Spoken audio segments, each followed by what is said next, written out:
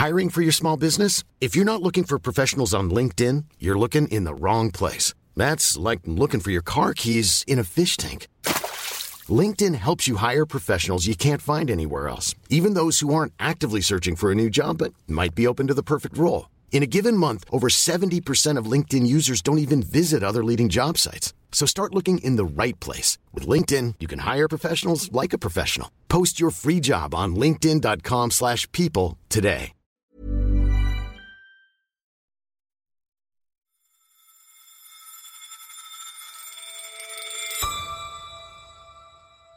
Hello, it's Mike here. We're away this week, so we thought we would treat you to one of our favourite episodes of the year, first released in July. We will be back next week with a brand new episode. It will come out on Thursday, which is when Money Talks will land in your podcast feed in the future. Thank you so much for listening this year. We can't wait to join you again in the new year for more Money Talks. For now, enjoy this deep dive into what keeps TikTokers coming back for more.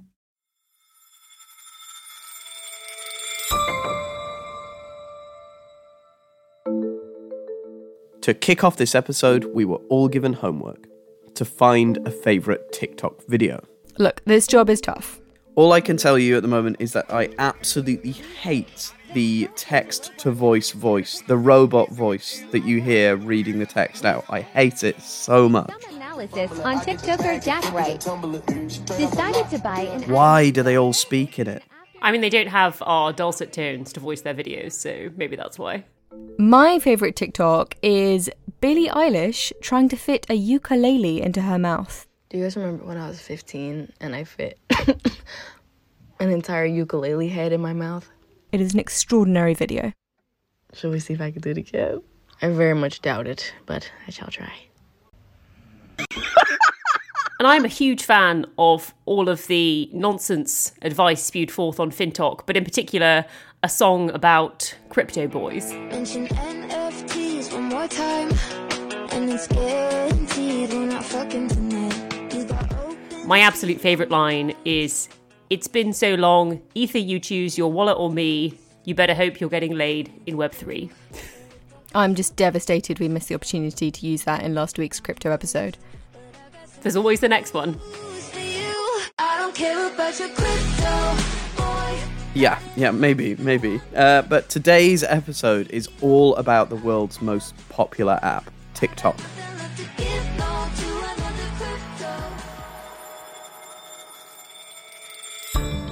You're listening to Money Talks from The Economist, our weekly podcast on the markets, the economy, and the world of business. I'm Mike Bird, and in today's show, we'll chart the social video app's meteoric rise. I think TikTok's made it particularly kind of easy to pick it up. You know, you open the app, you don't even need to register, you don't need to follow people, you don't need to have a network of friends on it. It just starts showing you videos immediately. If you don't like one, you swipe, and there's another one. And we'll look at how its competitors have struggled to copy its popular features. I think Facebook and Mark Zuckerberg was probably one of the first to publicly recognize this competitive threat, but you've also seen, others report earnings that reflect impact from TikTok and how they've been able to take attention share away from the incumbents. We will also talk to Federal Communications Commissioner Brendan Carr about why America is so wary of the Chinese-owned app. A lot of people look at it and say, well, what's the national security issue here? It's just funny videos. That's just the sheep's clothing. Beneath the surface, TikTok is really a very sophisticated surveillance tool. And we'll ask, is TikTok welcome competition in the social media space, or is it a geopolitical time bomb just waiting to go off?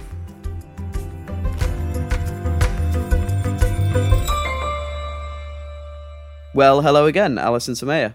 Hey, Mike. Hi, Mike. Be honest, have you also both spent the last week cultivating a TikTok addiction? No, so I don't have a TikTok addiction because it was banned in Hong Kong when I was there. It was withdrawn from the app. So this episode is really based on the reporting of one of our colleagues, Tom Wainwright, who's written this week's briefing looking at the rise of TikTok. Right. It is the first Chinese consumer-facing app to take off in the West. But, as Tom's investigation shows, its popularity could end up being the source of its downfall. But before we talk about the end of TikTok, we should probably talk about the beginning of the app. I asked Tom to get us all up to speed. Well, TikTok's history isn't a particularly long one. It's only 5 years old, but its roots do go back a little further, a full decade, in fact, to 2012. That's when a bookish young entrepreneur from China called Zhang Yiming founded a software company called ByteDance in an apartment in an area known as China's Silicon Valley, northwest of Beijing.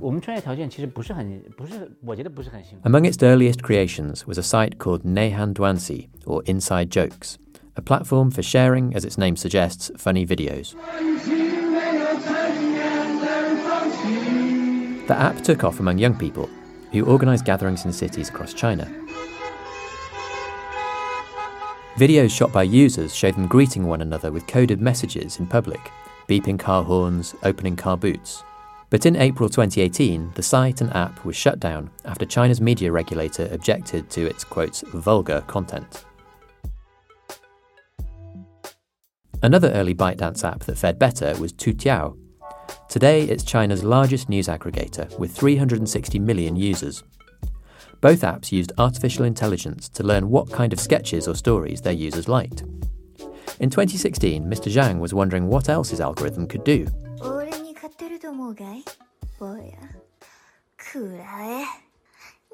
That autumn, he released Douyin, or Shaking Sound, in China. It was modelled on Musical.ly, another Chinese-made lip-syncing app that was popular with young Americans. 8 months later, ByteDance released a twin app outside China with an identical interface and algorithm but separate content, TikTok. At first, no one outside Asia took much notice. But in 2018, the same year the Chinese government shut down its joke app, ByteDance bought Musical.ly and migrated its 100 million users to TikTok. The takeover sparked the first US government national security review over its links to China. Chinese tech giant ByteDance's $1 billion acquisition of Musical.ly 2 years ago, which it then turned into TikTok, is reportedly under review by the Treasury's Committee on Foreign Investment in the U.S. But that wasn't even a speed bump on TikTok's stratospheric growth. More than 1 billion people around the world are now using TikTok every month. Last September, it reached 1 billion users in half the time it took Facebook, YouTube, or Instagram. Today, TikTok is downloaded more frequently than any other app. Thanks for that, Tom. Super fascinating. So TikTok's incredibly popular, even by the standards of sort of other wildly popular social media. I mean, one stat that stood out from your piece was that American TikTok users spent an average of 46 minutes a day on the app, which is a fraction longer than they spend on YouTube and a full 16 minutes longer than they spend on either Facebook or Instagram. And that number could be set to go up. The average Douyin user spends 100 minutes a day on the app, which accounts for more than 12% of total internet time spent in China. So how has TikTok gotten to this stage where it's this sort of expansive, incredibly popular app all around the world? I think there's kind of two parts to it, really. I mean, to be a really successful social media app, you've got to be good for the so-called creators, the people who post the videos, and you've got to be good for the people watching the videos. You've got to make it work for them too. And I think on the first front, TikTok made it particularly easy to make and edit and upload videos. And I think another thing that appeals to creators about TikTok is the way that videos are discovered on TikTok allows anybody potentially to go viral. So a network like Facebook, it kind of depends to a large extent, your success on Facebook depends to a large extent on your existing network. And so the most followed accounts on Facebook tend to be people who were famous before Facebook. It's footballers, it's singers, people like that. On TikTok, any video can be kind of plucked by the artificial intelligence algorithm and made wildly successful. And as a result of that, the people who have the most followed accounts on TikTok tend to be people who are just famous for being TikTokers. So the most followed account is a guy named Kaby Lame, who's a Senegalese guy living in Italy who just started doing funny videos and really took off. Hi, my name is Kaby. I love you and I love you to make people smile.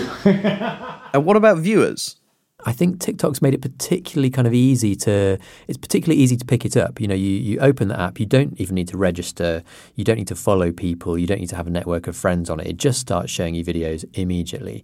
If you don't like one, you swipe and there's another one. And it makes it kind of hard to put down, it just keeps showing you stuff. And And the more you watch, the more it learns about what you like. And so if you swipe off stuff quickly, it's like, okay, he doesn't like that. If you watch something repeatedly, it figures out that that's the kind of thing that you like. And so after a while, it automatically gets a sense of your taste. And so it gets better and better, more and more tailored. And this combination is something that has got more than 1 billion people hooked.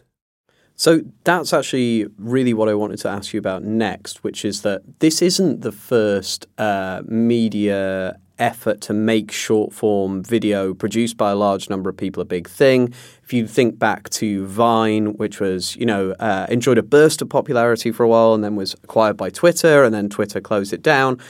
In terms of the format, there's a lot of similarities there, and that was years and years ago. But it seems like with TikTok that a lot of the real magic of why people get so into it is due to the sort of the learning and the algorithm that you're talking about. It's the ability to discover what you're interested in and present that to you with basically no effort on your own part that seems to be a part of the magic. I think that's a huge part of it, yeah. I mean, the other thing is with Vine. I remember Vine, it did very well for a bit and then just disappeared. And I think part of the problem that they had was that they didn't really offer enough incentives to keep the creators on board. TikTok has not made that mistake. They have had for a while a thing that they call a creator fund, which gives out money to people who upload videos that are successful. More recently, it announced that it would be doing an ad revenue share along the same lines that YouTube has been doing for a while. So I think keeping creators on board has been a big part of it.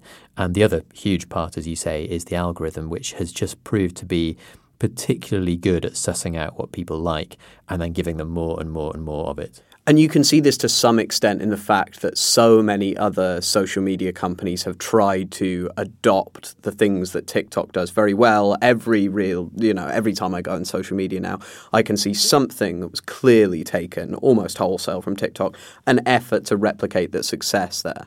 Yeah, massively. And I mean, I think Facebook is possibly the biggest example of this. They've announced that they're going to completely re-engineer the Facebook news feed so that instead of showing you stuff that's mostly based on what your friends are saying or engaging with, it's going to use AI to pick stuff from anywhere on the internet that it thinks you might like. So a kind of total turning upside down of the central part of Facebook, which seems to be pretty directly inspired by TikTok and its success. Meta, which owns Facebook as well as Instagram, has also developed a thing called Reels, which is put out on Facebook and Instagram, which again it's a kind of very TikTok-esque short video platform, which seems to be doing reasonably well for them so far. And again, it seems to be very closely modelled on TikTok. Yeah, we're actually shortly going to speak to Robin Zhu, an analyst who has looked at how sort of worried the other social media companies should be about all of this. So I think that's a really interesting element of it all. Tom, we will be coming back to you to talk a little bit about the sort of conclusions of all of this and who should be worried about TikTok towards the end of the podcast. Sounds good. What seems to be going on here is that Facebook, Meta are trying to copy what's going on at TikTok, but it doesn't seem like it's working. Well, you don't really hear teenagers talk about Facebook at all anymore. And we did hear Mark Zuckerberg mention TikTok 5 times on an earnings call in February. Apps like TikTok are growing very quickly. TikTok is so big. You see different stuff across TikTok too. That's also reflected in the success that other apps like TikTok have had. We face a competitor in TikTok that is a lot bigger. That doesn't exactly scream, we're not panicking. You're right. And that's why I wanted to talk to Robin Zhu, senior analyst at AB Bernstein, since he's been looking into just how big a threat TikTok poses to the established social media giants. Robin, it's really great to have you here. Hey, Mike.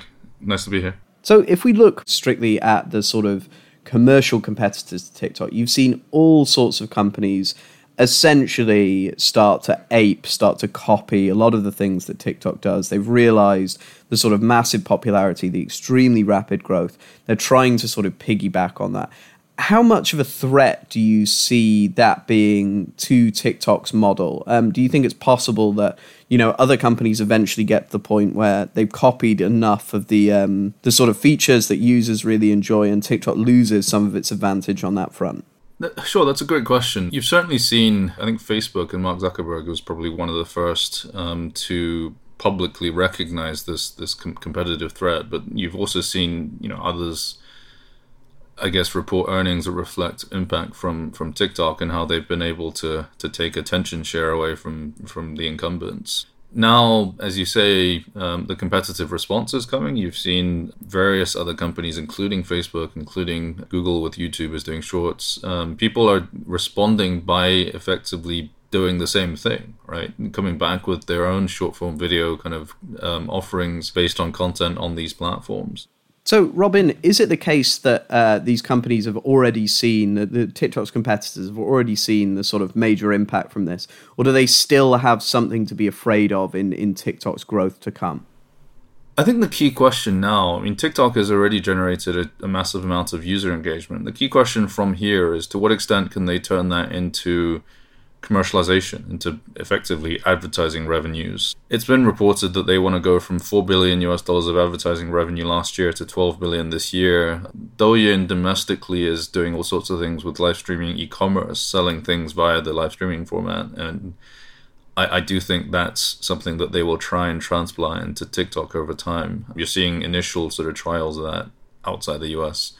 But yeah, to what extent will TikTok take revenue dollars away from competitors? And I do think that there is a pretty sort of broad way you can look at this. I mean, obviously you've got YouTube and Facebook and a few others as the obvious competitors to TikTok, but theoretically, any attention-based business is theoretically competing with TikTok for user attention and therefore for advertising, right? And by that, you could theoretically include anything from Netflix to video games and several other things. So, yeah, I think the next leg of the TikTok story is going to be how quickly and how much they can ramp up the revenue of the business. And to the extent that they're able to do that also means that ByteDance is not just funding it from domestic revenues and earnings. It becomes a self-standing business that can kind of fund its own growth. That's really interesting. So essentially, TikTok isn't profitable yet, but ByteDance is funding it from its other profitable businesses, like the Chinese equivalent Douyin, which I guess does mean that when TikTok ramps up, the sort of potential real area of future threat to those other companies is when it starts making money. And that's to some extent TikTok sort of harvesting what's currently those other companies' revenue streams. Yeah, I think so. Yes, effectively, the threat has been on user engagement. The example in China has been that Douyin went from 0 to 500 million users between sort of the beginning of 2018 and mid 2019, but then they've taken massive share in advertising and now in the last couple of years e-commerce basically ever since. And so in TikTok's case, they've taken the user engagement share. And the question now is how much can they turn that into commercialization, into revenue share over time? And I do think that the Chinese precedent is worth paying attention to. That short form video is truly, it's a highly effective way of generating that engagement and then presumably to monetize it over time. Robin, thank you very much for joining us. Thanks for having me. Well, after the break, we're going to look beyond TikTok's industry competitors to look at who else is afraid of the app, and that's mostly a number of governments around the world. Yes, you spoke with Brendan Carr, one of the FCC commissioners, who recently wrote to Apple and Google demanding that they remove TikTok from their app stores. But before that, if you don't have a subscription to The Economist... Well, why don't you, basically? Why not? You can read all of Tom's reporting on TikTok and look at our interactive to get a sense of what TikTok users in America are seeing right now versus users on Douyin. You can get a great introductory offer at economist.com/podcast offer. And if you're already a subscriber, thank you. You should also sign up to our Money Talks newsletter at economist.com/newsletters. Both of those links are in the notes to this episode.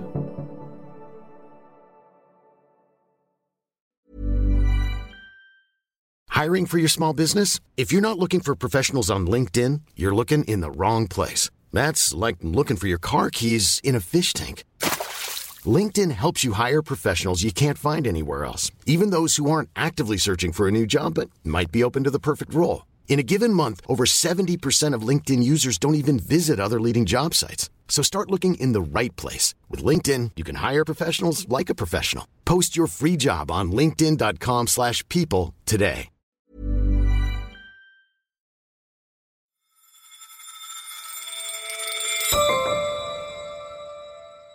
Now, we've talked about how big a threat TikTok has been to its competitors, but the reality is that for many people who've been very concerned about the monopoly power of, Facebook or Snapchat, the fact that there's been this successful new competitor sort of alleviates some of those fears. Right. It's definitely not the worst thing in the world to be keeping Facebook on its toes. Yeah, I remember when I was in America in my old gig and former President Donald Trump was threatening to ban it.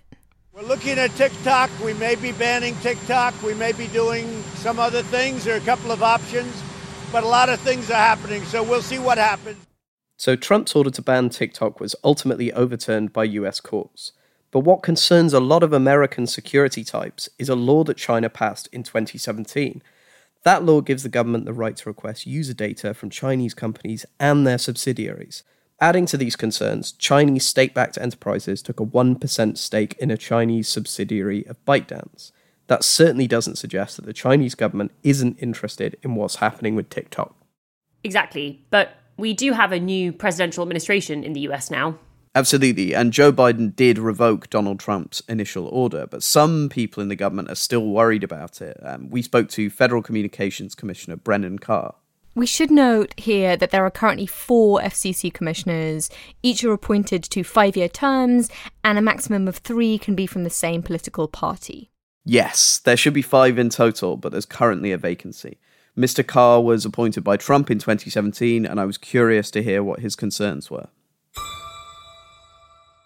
Commissioner Carr, thank you very much for joining Money Talks. Great to be with you. Thank you. So you've recently referred to TikTok as the sheep's clothing, hiding a data harvesting operation being run within China. I presume that data harvesting operation is the wolf in this analogy. Could you give us an idea of exactly what you think is going on here? Well, that's exactly right. If you look at TikTok, it's an incredibly popular video, and a lot of people look at it and say, well, what's the national security issue here? It's just funny videos. And as you pointed out, that's just the sheep's clothing. Beneath the surface, TikTok is really a very sophisticated tool, or at least functions as a very sophisticated surveillance tool. It captures everything from keystroke patterns to search and browsing history to face prints to voice prints to location to draft messages.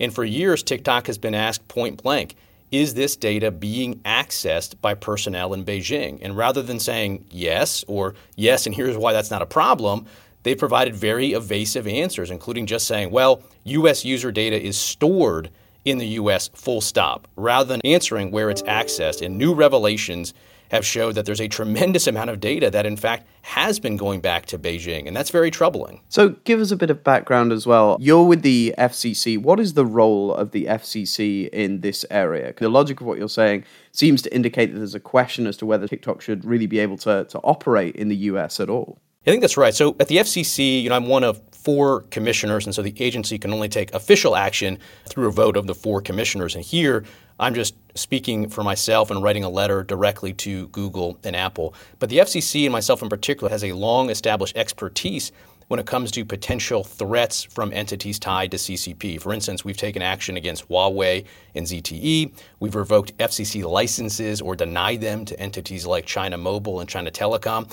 When it comes to TikTok, the FCC doesn't have that same type of direct regulatory authority. So I'm speaking here in terms of the expertise that I've developed, but I'm also not alone. If you look at the U.S. national security agencies, they've all banned TikTok from their official devices. Military branches in the U.S. has banned TikTok. There's bipartisan interest in Congress here in the U.S. as well. My view is I'm part of a broader federal effort that's raising serious concerns about TikTok here in the U.S. So do you think that there's basically any room for a Chinese company in Western news media and social media at all? Or is it just always going to be the case that if the parent company is beholden to the Chinese Communist Party, that's simply not acceptable from your position? I do think there's some room. When you look at everything that we've done, again, Huawei, ZTE, I've personally raised some concerns about DJI, the drone maker as well. Everything that I've looked for in those circumstances has not been, is this entity tied to the CCP full stop, but is it tied there, and then are there some plus factors that give us concern? So for instance, with China Mobile and China Telecom, there was concerns that they weren't being forthright about data flows. And so I'm always looking for something additional. It's not just enough, I don't think, that there's a tie back to the CCP. Although I do think long term for U.S. companies, whether it's Apple, whether it's Google, there needs to be a fundamental rethinking of their relationship with communist China, more broadly looking to move out of the market. I think would be the smart thing, particularly with the allegations of human rights violations over there. But in terms of regulatory action right now, for myself, in terms of my position at the FCC, I'm looking for something in addition to just a CCP or China tie. In terms of what you've already done so far, your letters to Apple and Google, have you had any response from them yet? I've given them till July 8 to write a response back to me, and I look forward to seeing that and reviewing that. I've basically said, parallel to that national security concern that we've raised, it strikes me that given the misleading statements they've made about data flows, indicating that it's all staying here when some's going to Beijing, that's a violation of their App Store policy, sort of separate and apart from the national security question, which is to say, when you have apps there, you have to disclose who's getting your data, what's it being used for, where is it going. And so my letter to Apple and Google was just apply the terms of your App Store policies. If you don't think you're a national security expert and can't boot something from your App Store on that basis, well, then look at the data flows and whether they have been upfront about that. And there's precedent for that. Google and Apple have kicked apps out of their stores before for sending data to servers in China without disclosing it. So as to them, I'm not saying you have to be a national security expert. Just apply the terms of your own policies. And I think that would result in them getting kicked out of the App Store.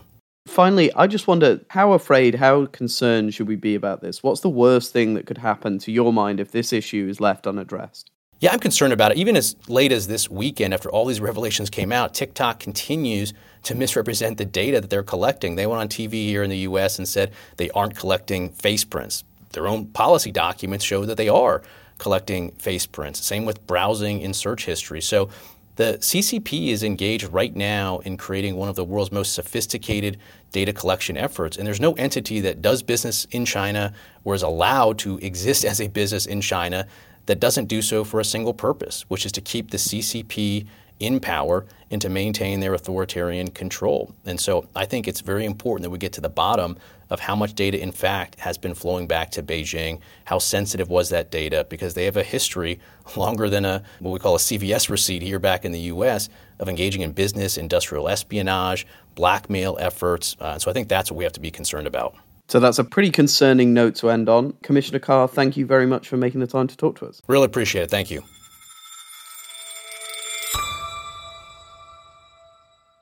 Shortly after we spoke to Commissioner Carr, Marco Rubio and Mark Warner, the ranking Democrat and Republican on the Senate Intelligence Committee, called for an investigation into TikTok and ByteDance's handling of US data. So what does TikTok say about all of this? Well, you heard at the end of our conversation, Commissioner Carr mentioned a television interview that TikTok gave in the US a few days ago. That was Michael Beckerman, TikTok's head of public policy in the Americas, speaking on CNN. Here he is responding to some of Commissioner Carr's concerns directly. So he ticked through a couple areas, and so he's mentioning we're collecting browser history, like we're tracking you across the internet. That's simply false. That is something that a number of social media apps do, where they're checking your browser history across other apps. That is not something TikTok does. He's talking about face prints. That is not something that we collect. We do help find where on your face to put a pair of funny glasses or a hat as part of a filter, but it's not something that's identifying individuals. He's also confused. He talks about keystroke patterns. What that is, it's not logging what you're typing. It is an anti-spam, anti-fraud measure that checks the rhythm of the way people are typing to ensure that it's not a bot or some other malicious activity. And we should say here that TikTok did respond to Tom in the course of his reporting, and they said they have never been asked for nor handed over TikTok users' data to the Chinese government. Speaking of Tom, I want to bring him back now to put all of these concerns in perspective. So let's start with the data issue. What is the app learning about people while they're using it, and how concerned should they be? Well, TikTok doesn't really get any more data on you than most other social apps do. There's no evidence, nobody's found any evidence that it's kind of secretly reading your emails or getting your contacts or anything like that. And the kind of data that TikTok has on people isn't massively sensitive. I mean, whether you can or can't dance very well is possibly, not something that matters enormously if the Chinese Communist Party discovers that about you. But people do have some worries that China could be using this video to scrape sort of face and voice and gait data about people, possibly paired with their identities, and add it to its database. And I mean, it might sound odd, but this is something that we know that China is doing at home with its own population, building up these kind of population-wide records. And people believe that, at least in theory, access to all the data that TikTok is gathering could be a way for the Chinese government to start building up a similar kind of database about 1 billion plus people outside of China. And I guess the second side of those concerns relating to specifically the potential influence that the Chinese government might have over ByteDance and how they might use that over TikTok relates more to what's promoted to people when they're using the app and the sort of lack of information we have or an individual has about what's being promoted to them and why, right? So this goes to the sort of the algorithm and the if you think of TikTok as a sort of more of a news source for a lot of people, that's one of the other concerns. What do you think about that? I think that is, if anything, the bigger concern that I would have. I mean, it's funny, you might not think of TikTok as being a news app, and for many people it's not. What you see on TikTok is very personalized. But actually, in America, about a quarter of TikTok users say that they use it as a source of news. And in countries that have weaker mainstream media, that share can go up to more like 50%. If you look at a country like, I think, Thailand or the Philippines, places like that, TikTok really is a news platform. And so the idea that a news platform could be subject to the influence of the Chinese Communist Party is something that, not surprisingly, has people rather worried. And if you look at the way that most countries regulate old media, so TV news channels, for example, most countries have got fairly strict rules in place about foreign ownership of those channels for exactly those reasons. When it comes to social media, most countries don't really have rules like that. And it's funny because, if anything, I think the risk from social media is arguably higher because it would be so difficult to know whether any manipulation was even going on, precisely because everybody has a personalized TikTok feed. So nobody can really very reliably see whether or not any kind of meddling is going on. Yeah, I've seen a personal favourite film of mine, Wolf Warrior 2, very, very popular in China. And I must say that the actual production values, I would say, they're not subtle. They're not subtle. We're not talking about that sort of thing. It's the possibility, say, that 15% less of a certain thing is shown to you and something else is slightly exaggerated, where you're quite right. It would be almost impossible to tell whether that was actually happening. Yeah, no, that's exactly right. I think the potential for doing this in a subtle way and for doing it in a way that was very hard to detect is what has people worried. And nobody knows if this is happening. Nobody has evidence that it is happening. But it's reasonably clear that the Chinese government, if it wanted to do this, would not find it difficult. Tom, just before you go, is there any chance you can tell us during your reporting you must have come across something? What is your favourite TikTok video? I don't really have one, but I mean, there was one that really jumped out at me was one of I mentioned it in the story actually, of a cat that was kind of trying to see what was on top of a kitchen worktop, and it eventually plucked up the courage to leap up and see, only to be confronted by the horrific sight of a piece of tinfoil, which apparently cats find very, very frightening, and it absolutely recoiled in horror from that. So that's one that I recommend. Well, Tom, thank you very, very much for joining us. Thank you. So I think if we were going to boil down how we at The Economist at least think about TikTok, it would be something like the user data harvesting concerns are probably overblown, but that ByteDance, TikTok's parent company, should definitely be doing more to separate TikTok from its China-based staff. You could do that by doing things like storing user data with Oracle in the US. We also think that TikTok should share more information about its algorithm, the thing that makes it so sticky, to alleviate those concerns about manipulation. And all of this is important because we think a failure, or even a ban, would just further fragment American and Chinese business. Alice, what do you think? I guess, the thing that I find really interesting about TikTok's new ubiquity and rise to being, the most popular app for teens and people around the world is that, 5 years ago that was Facebook, and then it was Instagram, and now it's TikTok. And I guess I wonder, we have all these sort of big picture security concerns about it, but is it just that there'll be something else in 2 years' time that all the teens are on, and TikTok again will become a sort of faded memory? Or is its algorithm so good that it will really endure, and then we have to take all of these security concerns more seriously? Yeah, I definitely think there's something to that. I think we get sort of preoccupied with these things and forget that like the teens of 5 years from now will be different people, and they may well not find what teens now enjoy doing to be particularly cool, precisely because they're their, you know, older siblings and they're sort of 20-somethings who are notably uncool.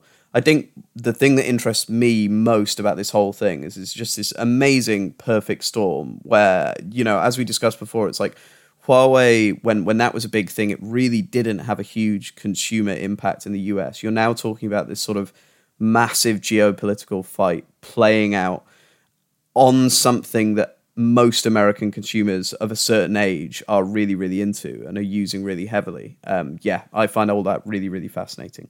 Speaking of masses of consumers using TikTok, we have some news. Yes, that is right. Setting all of those security concerns to one side, we are now on TikTok. I'm Kevin Kelleher, the editorial cartoonist for The Economist magazine for the past 44 years. And today, I'm going to teach you how to draw Vladimir Putin in 44 seconds. Okay, we're going to start with the back. Alice, you made our debut Money Talks TikTok. How did it feel? It was pretty difficult, honestly. You know, I watched some TikToks to see what I should do, and they were all just dances, which I didn't think would particularly illustrate the housing market crash. But anyway, I gave it a go. Is the housing market about to crash? Global property prices have been on an absolute tear. In the US, since March 2020, house prices have climbed 38%. Wait, hang on. I think the housing market crash is the perfect fodder for a TikTok dance. You go high, then you go low. It's movement. It makes itself. I tell you what, you choreograph it, and then we can give it a go. Mike can execute it. Yeah, you can choreograph, and I will not do it at all. I will absolutely not do it. Can we get to the stats now? Yes, we best. My stat of the week this week is 15.9 million, which is a record number of guests that Ryanair, the Irish airline, carried in June. It's a 7% increase from their highest pre-COVID level, and possibly explains why, if you've tried to use an airport in the past month, it's been an absolute chaotic nightmare. I think we might have to come back to this at some point, but Asia's airports seem fine to me. It's probably something to do with not a single Chinese tourist leaving or entering the country. My statistic this week was negative €1 billion, and it is the German balance of trade. It is in deficit for the first time in 30 years. The minus 1 billion figure, pretty small in relation to the surpluses that Germany usually records. You go back to sort of parts of 2015, 16, sometimes 20 billion euros a month was the normal surplus. But it really is a massive, massive turnaround for a country that's used to exporting so much and importing relatively little. Huge turnaround, mostly based on the surging price of oil and gas, which is both affecting domestic industry and also meaning they're having to import a lot more than they did previously. Okay, well, this is embarrassing because my stat is remarkably similar and relates to the UK's current account deficit, which was 8.3% of GDP in the first quarter of this year, which is the highest reading on record. Only $1 billion for Germany. 8.3% of GDP, read it and weep. That's probably, that's a bit more. Fair play. UK wins that one. Biggest trade deficit. It's good stuff. Our thanks this week go to Robin Su and Brendan Carr. And thank you for listening to Money Talks. Don't forget to rate and review us on Apple Podcasts or wherever you listen. Please send us your favourite stats, favourite TikToks, and any feedback to podcasts@economist.com. This week's show was produced by Marie Keyworth. Our engineer is Nico Raufast. Our editor is Kim Gittleson. Her favourite TikTok is predictably a spoof about a guy who records sleep noises. I have one goal, and that is to get the best possible sounds for people to fall asleep to. I'm Samaya Keynes. I'm Alice Fulwood. I'm Mike Bird, and this is The Economist.